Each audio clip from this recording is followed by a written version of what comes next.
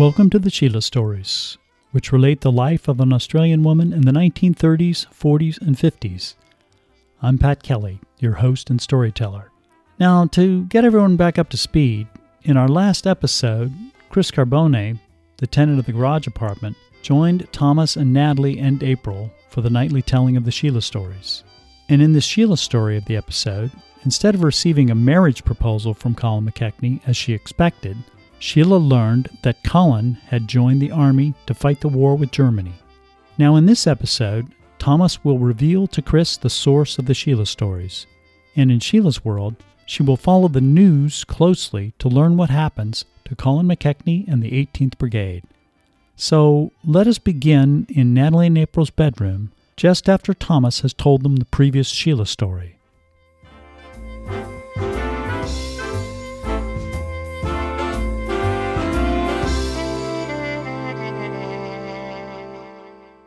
The girls gaze at me with looks of worry. I sense they want to ask a question. Will Colin be okay? But by now they know I won't provide spoilers to future stories. The air is heavy, like that of an unused room with closed curtains. But then Chris changes the atmosphere as easily as if she were opening a window on a bright spring day. "Oh, that story is so romantic," she says. Natalie blinks a few times and then turns to Chris. "Romantic?" "Yes. I could see the magnificent ballroom and hear the big band playing the swing tunes. Couldn't you?" April nods her head. Chris continues, "And he took her dancing. Now that's romantic. Men never take women dancing anymore."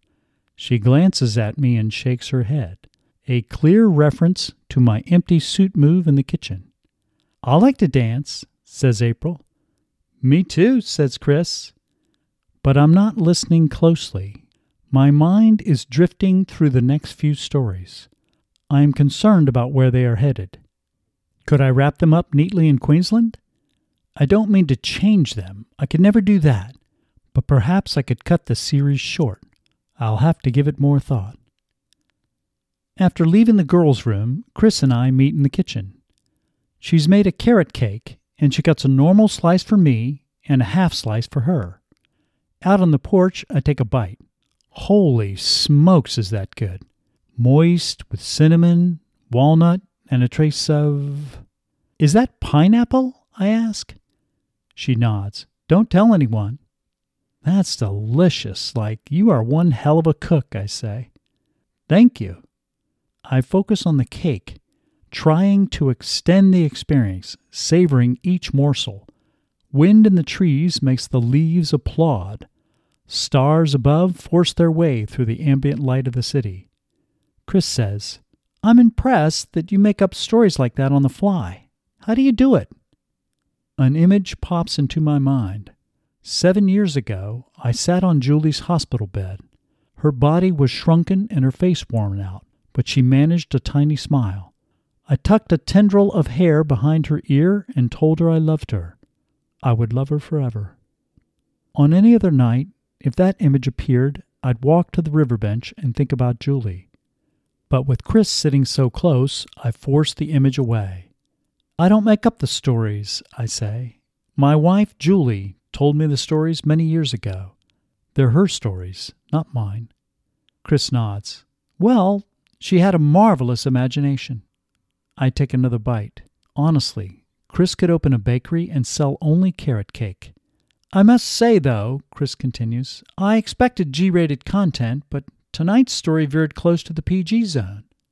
"You think so?" I say. "I wondered about who slept where at the Surfers Paradise Hotel," she says. "Did they book one room or two?" "Two rooms, definitely. I thought I mentioned that." "I don't believe you did," she says. "And the big smooch in the train station, that was definitely PG." "People kiss in G-rated movies," I say. "They don't deep kiss." "I don't believe I used the words deep kiss," I say. "I'm sure you did." "I'll trust you'll censor any R-rated scene," she says. "R-rated? Oh no, I won't go there." For the first time, I notice she hasn't touched her cake. Her legs are angled toward me. her bare knees less than an arm's length away. I lose focus on my taste buds. My breath runs faster. My eyes wander. That's good, she says, because I would hate for anyone to get all worked up. Worked up? What's that mean? Who is she talking about? Me?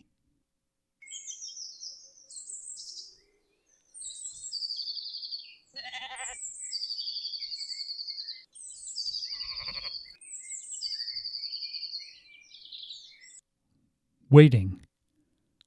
Sheila parked the old truck outside the library in Toowoomba. Once inside, she waved at the librarian and hurried to the news rack.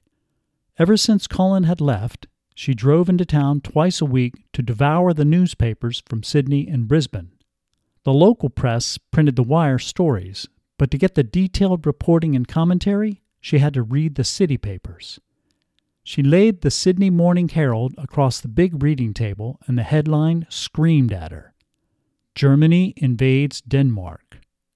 She took a sharp breath, her eyes glued to the paper. The day before, on April 9th, 1940, coordinating units of the German armed forces had attacked from air, land, and sea. The Danes surrendered after 6 hours of fighting. Germany had invaded Norway the same day. Fighting there continued. The story said the Germans were after Denmark's airfields and a shipping port in Norway.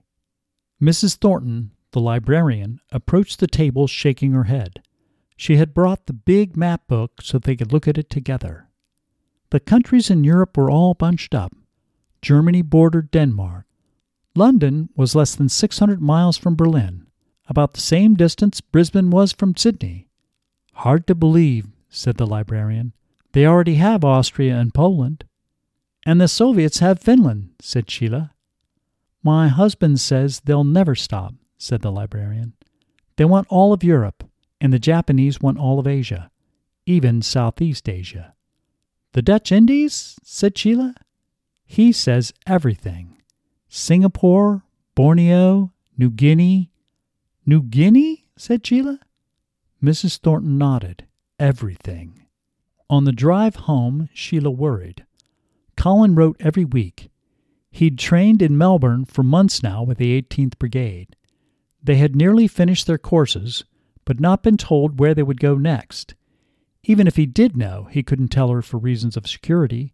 But they go somewhere soon, because new troops arrived every week, and the camp was near to bursting.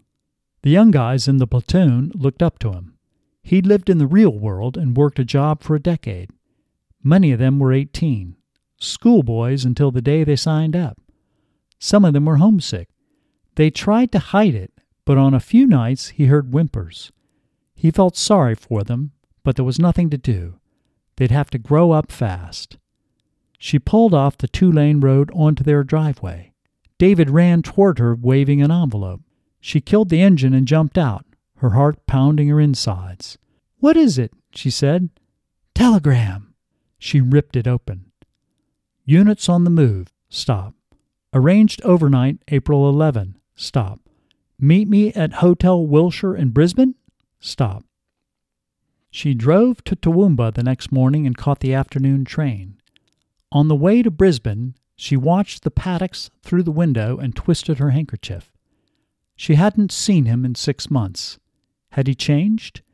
Would he feel the same about her as she did about him?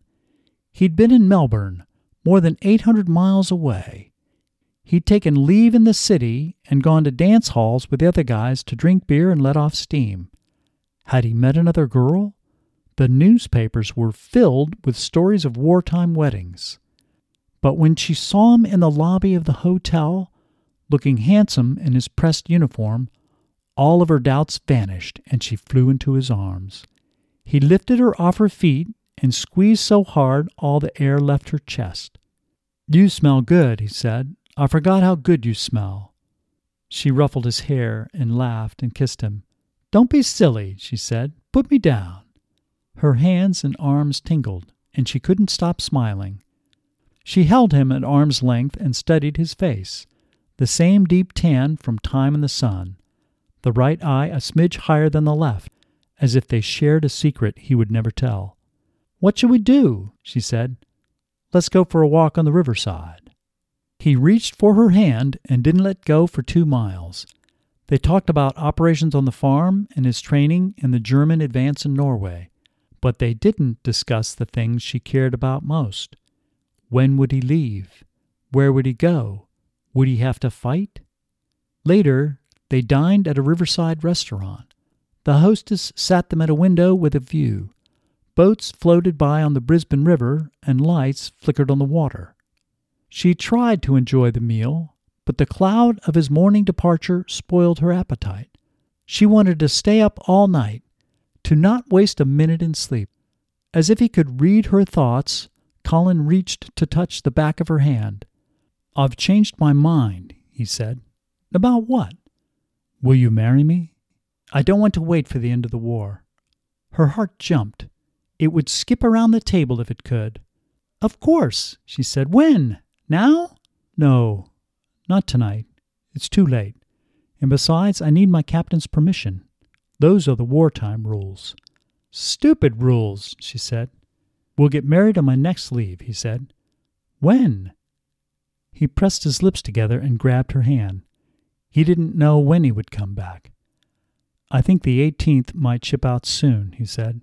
"Where?" she asked. He grimaced. "I don't know. Europe, I think. Everyone is worried about the Germans invading France." "When will you return?" she asked. His eyes told her it might be a long time.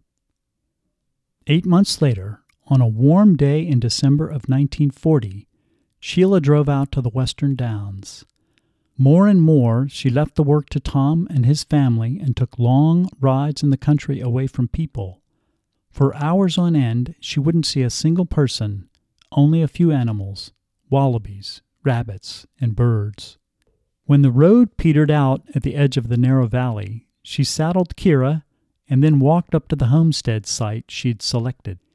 It had rained the previous night, and red and yellow wildflowers bloomed brightly among the boulders. She reached the ridge and took off her hat to wipe her brow. Her legs and back perspired beneath her clothes. She dismounted, let go of the reins so Kira could graze nearby, and sat on a rock to view the valley. A breeze blew up the ridge wall and cooled her face. Black clouds covered the forested hills in the distance. Rain fell in sheets 15 miles away. Out here, she could try to forget the war. Forget Norway had surrendered in June. Forget the Germans had conquered Belgium in 18 days.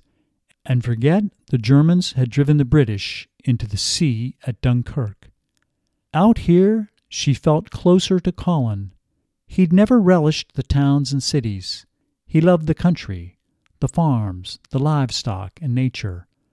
When she first found this homestead, she had thought of him, how he would love to live in the land of brush and dry creeks and rabbits. Out here, there were no armies or battleships or submarines. In August, the Germans had begun to bomb Britain. Thousands upon thousands of citizens had died. In September, the Japanese invaded French Indochina. The newspapers said they wanted to secure the trade routes for oil and arms. All those places seemed so far away. Places like Nanking and the Channel Islands and Dakar. In October, Italy invaded Greece. Why? Why did men in one country want to rule the next? And then the previous week, fighting in Africa had flared up. The Italians fought the British, and the United States stayed on the sidelines. So far, Colin and the rest of the 18th Brigade remained in England, but the papers speculated they would leave for Africa soon. He had yet to face combat. Good. She hoped he'd never had to fire his gun. Why must he fight while she remained safe? If she were a man, she'd be in England too, or with one of the new divisions being raised. Instead, she worked on the farms. It made no sense. Tom didn't need her help anyway. He and Hazel and the boys ran all the operations now, the dairy farms and the sheep and cattle farms. At their weekly decision meetings, David led the discussion of operational issues, and John reviewed the financials. Tom had taken over the process of scouting for new land. She oversaw everything, but honestly, was she essential or even helpful? She gazed at the future homestead site and imagined a 2-story pale yellow house with a metal roof and white shutters. They'd put a rope swing for the kids in the rusty gum tree. She'd plant flowers in beds across the front. Colin would build a chicken house out back. Tears blurred her vision. What if he didn't come back for years? What if he never came back? She couldn't live here without him. The land would never feel the same. She made a promise to herself. When Colin came back for good, they would marry and build a house on this spot. And if he never came back, she would leave this land forever. In October of 1941, Sheila sat in a rocking chair on the front porch of her home with a newspaper in her lap. She gazed at the sheep grazing in the pasture and out across the hills of Darling Downs. She had lived there for 6 years. 6 good years. She'd accomplished every goal she'd had when she left Sydney at the age of 18. She owned 450 acres of sheep pasture, 2 dairy farms, and 11,000 acres of cattle station. But now, she spent more time in the library than she did on the farms. Earlier in the year, the 18th Brigade had moved to the Middle East to defend Tobruk against Rommel and his army. Australian infantry supplied the front-line defense, backed up by British artillery units. According to the newspapers, the Aussies had acquitted themselves well. But that meant Colin was fighting now, firing his gun, ducking German bullets and shells. His letters spoke of tremendous heat and constant dust and bad food. He never spoke of the fighting. Might as well have been on a camping trip. He wrote silly stories about his mates, a boy from Charleville who could juggle 5 lemons, a man from Brisbane who sang opera songs, and a part-time thief who pilfered extra rations from the quartermaster. The war raged. In July, Japan moved 140,000 troops into French Indochina. Columnists believed they were preparing to invade the Dutch East Indies. The Germans and Japanese attacked the world, and she sat on her front porch and did nothing. For the 5th time, she looked at the full-page advertisement in the newspaper. There's a job for you in the AWAS. The woman in the ad gazed upward, a smile of confidence on her face. She wore a collared shirt, a necktie, and a smart hat. AWAS stood for Australian Women's Army Service. The small print gave an address in Brisbane for applications. Tom walked onto the porch. He was the same old Tom, tall, strong, with some gray in his hair now. He sat in a rocker, and his eyes scanned the line of the fence to the creek and around the paddock. He wore clean pants and town shoes. "What is it?" she said. He nodded. "We've worked together a long time. It's been good. We grew the place, just like you wanted." "You did most of the work," she said. "You and Hazel and David and John." He shook his head. "Not true. And you know it. You worked right along with us every step of the way. But now you're not happy." "It's not—" "Let me finish," he said. "You sit on the porch and stare at nothing for hours at a time." He licked his lips and then pressed them together, like he didn't want to get to the next part. "You want to leave," he said. "No." "Yes, you do. You want to leave Darling Downs and join the action somehow. Like the ad says." He tilted his head at the newspaper. "There's a job for you." "I haven't made a decision," she said. Then Tom said, "What I wanted to tell you is we'll take care of everything while you're gone. Hazel and the boys and I. David can run the operations, and John can work with the banker and the lawyer and the brokers. We'll keep it all going straight down the road." He nodded again. "You can leave any time." She bit the inside of her lip. She wanted to speak, but feared her voice would crack. He patted her hand. "You've been a great friend," he said. We'll never forget you." After he left the porch, she decided she would leave Darling Downs. She'd be gone for a long time, several years maybe. What would happen to Tom and his family? He could run the operation, but who would protect him from the jackals that preyed on Aborigines, the sharp-shooting businessmen, and the corrupt government types? He would need ironclad legal protection, and she couldn't just pay him wages and bonuses anymore, not if he was in charge of the whole thing. In late October, she took Tom and Hazel and the boys to meet with Frank Yates in Toowoomba. In the intervening weeks, she and Frank had met several times. She kept asking questions, probing and pushing him to find a way. On the drive into town, John asked her what it was all about, but she wouldn't tell them. Her stomach fluttered like it had the first time she bought a piece of land.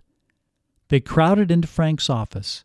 She and Hazel and Tom sat at the round table. The two boys, men now, both over 6 feet tall, stood next to the closed door. David seemed uncomfortable in his dress shirt. John watched everything, his eyes jumping from Frank to Sheila and back again.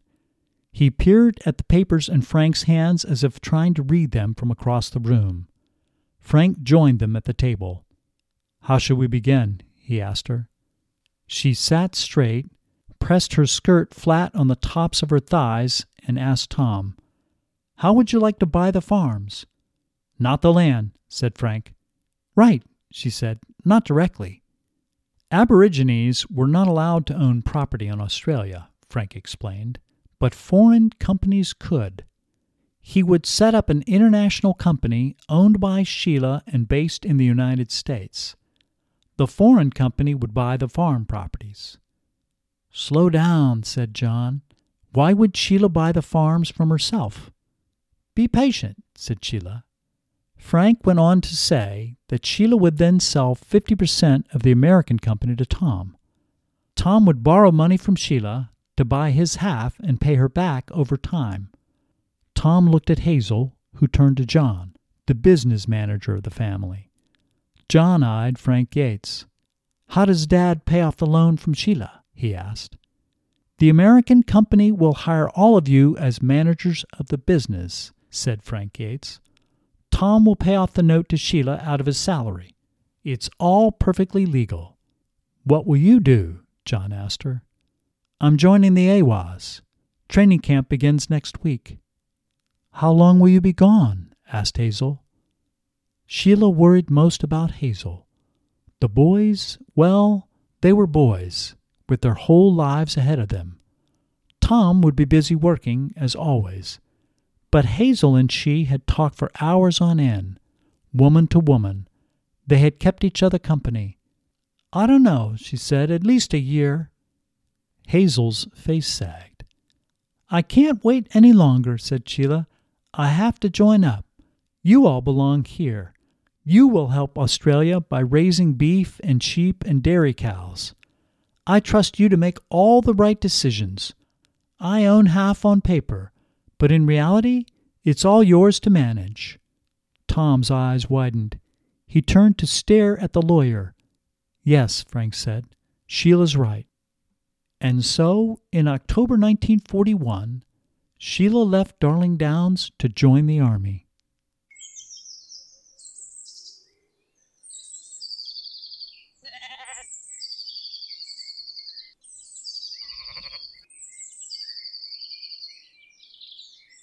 The girls are silent.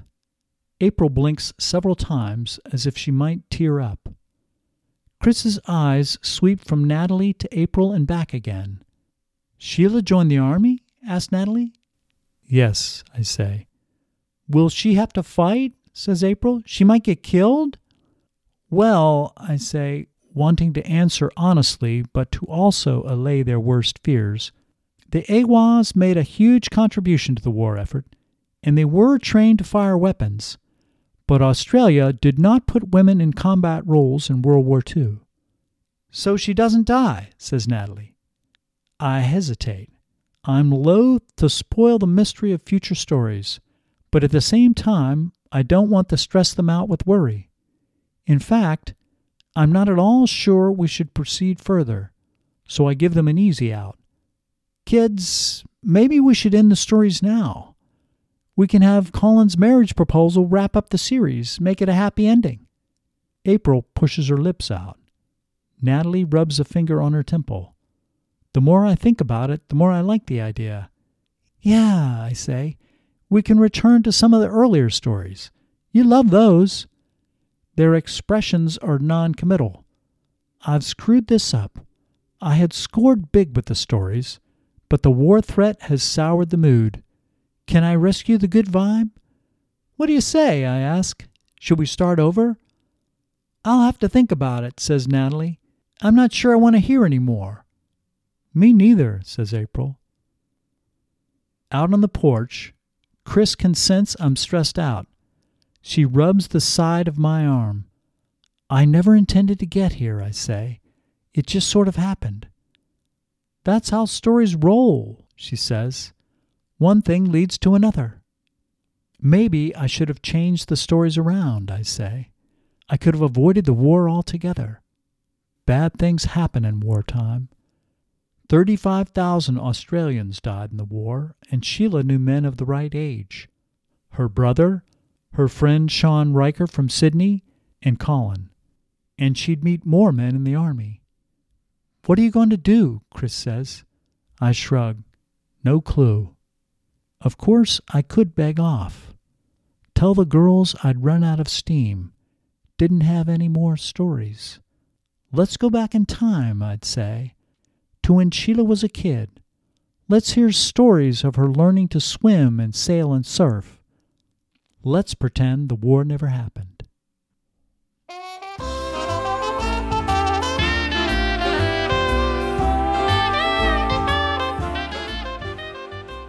Okay, so we've come to the end of the episode, and we've covered a lot of ground.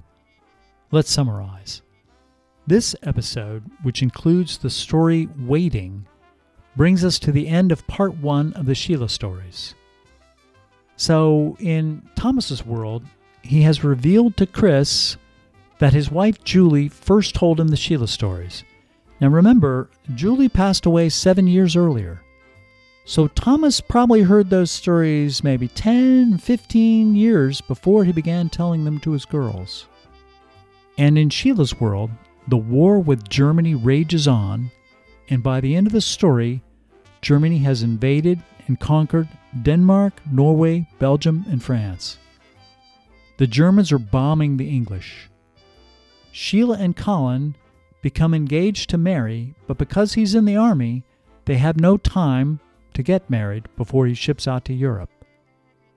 Later, Sheila reads in the newspaper that his unit, the 18th Brigade, is now in the Middle East fighting Germans. The story ends in October of 1941. Now, I did a little research about what was going on at that time. The U.S. had still not formally entered the fighting, although the country was providing financial aid to the cause. I want to talk a minute about Colin's unit, the 18th Brigade. Now, the 18th Brigade was real, and it was a highly decorated unit comprised of the 9th, 10th, 11th, and 12th Battalions. Colin belongs to the 9th Battalion, which was raised in Queensland. By the end of the war, the 18th had fought in the Middle East and several campaigns in New Guinea. As I mentioned, this episode brings us to the end of part 1 of the Sheila stories, which took place in Queensland, Australia.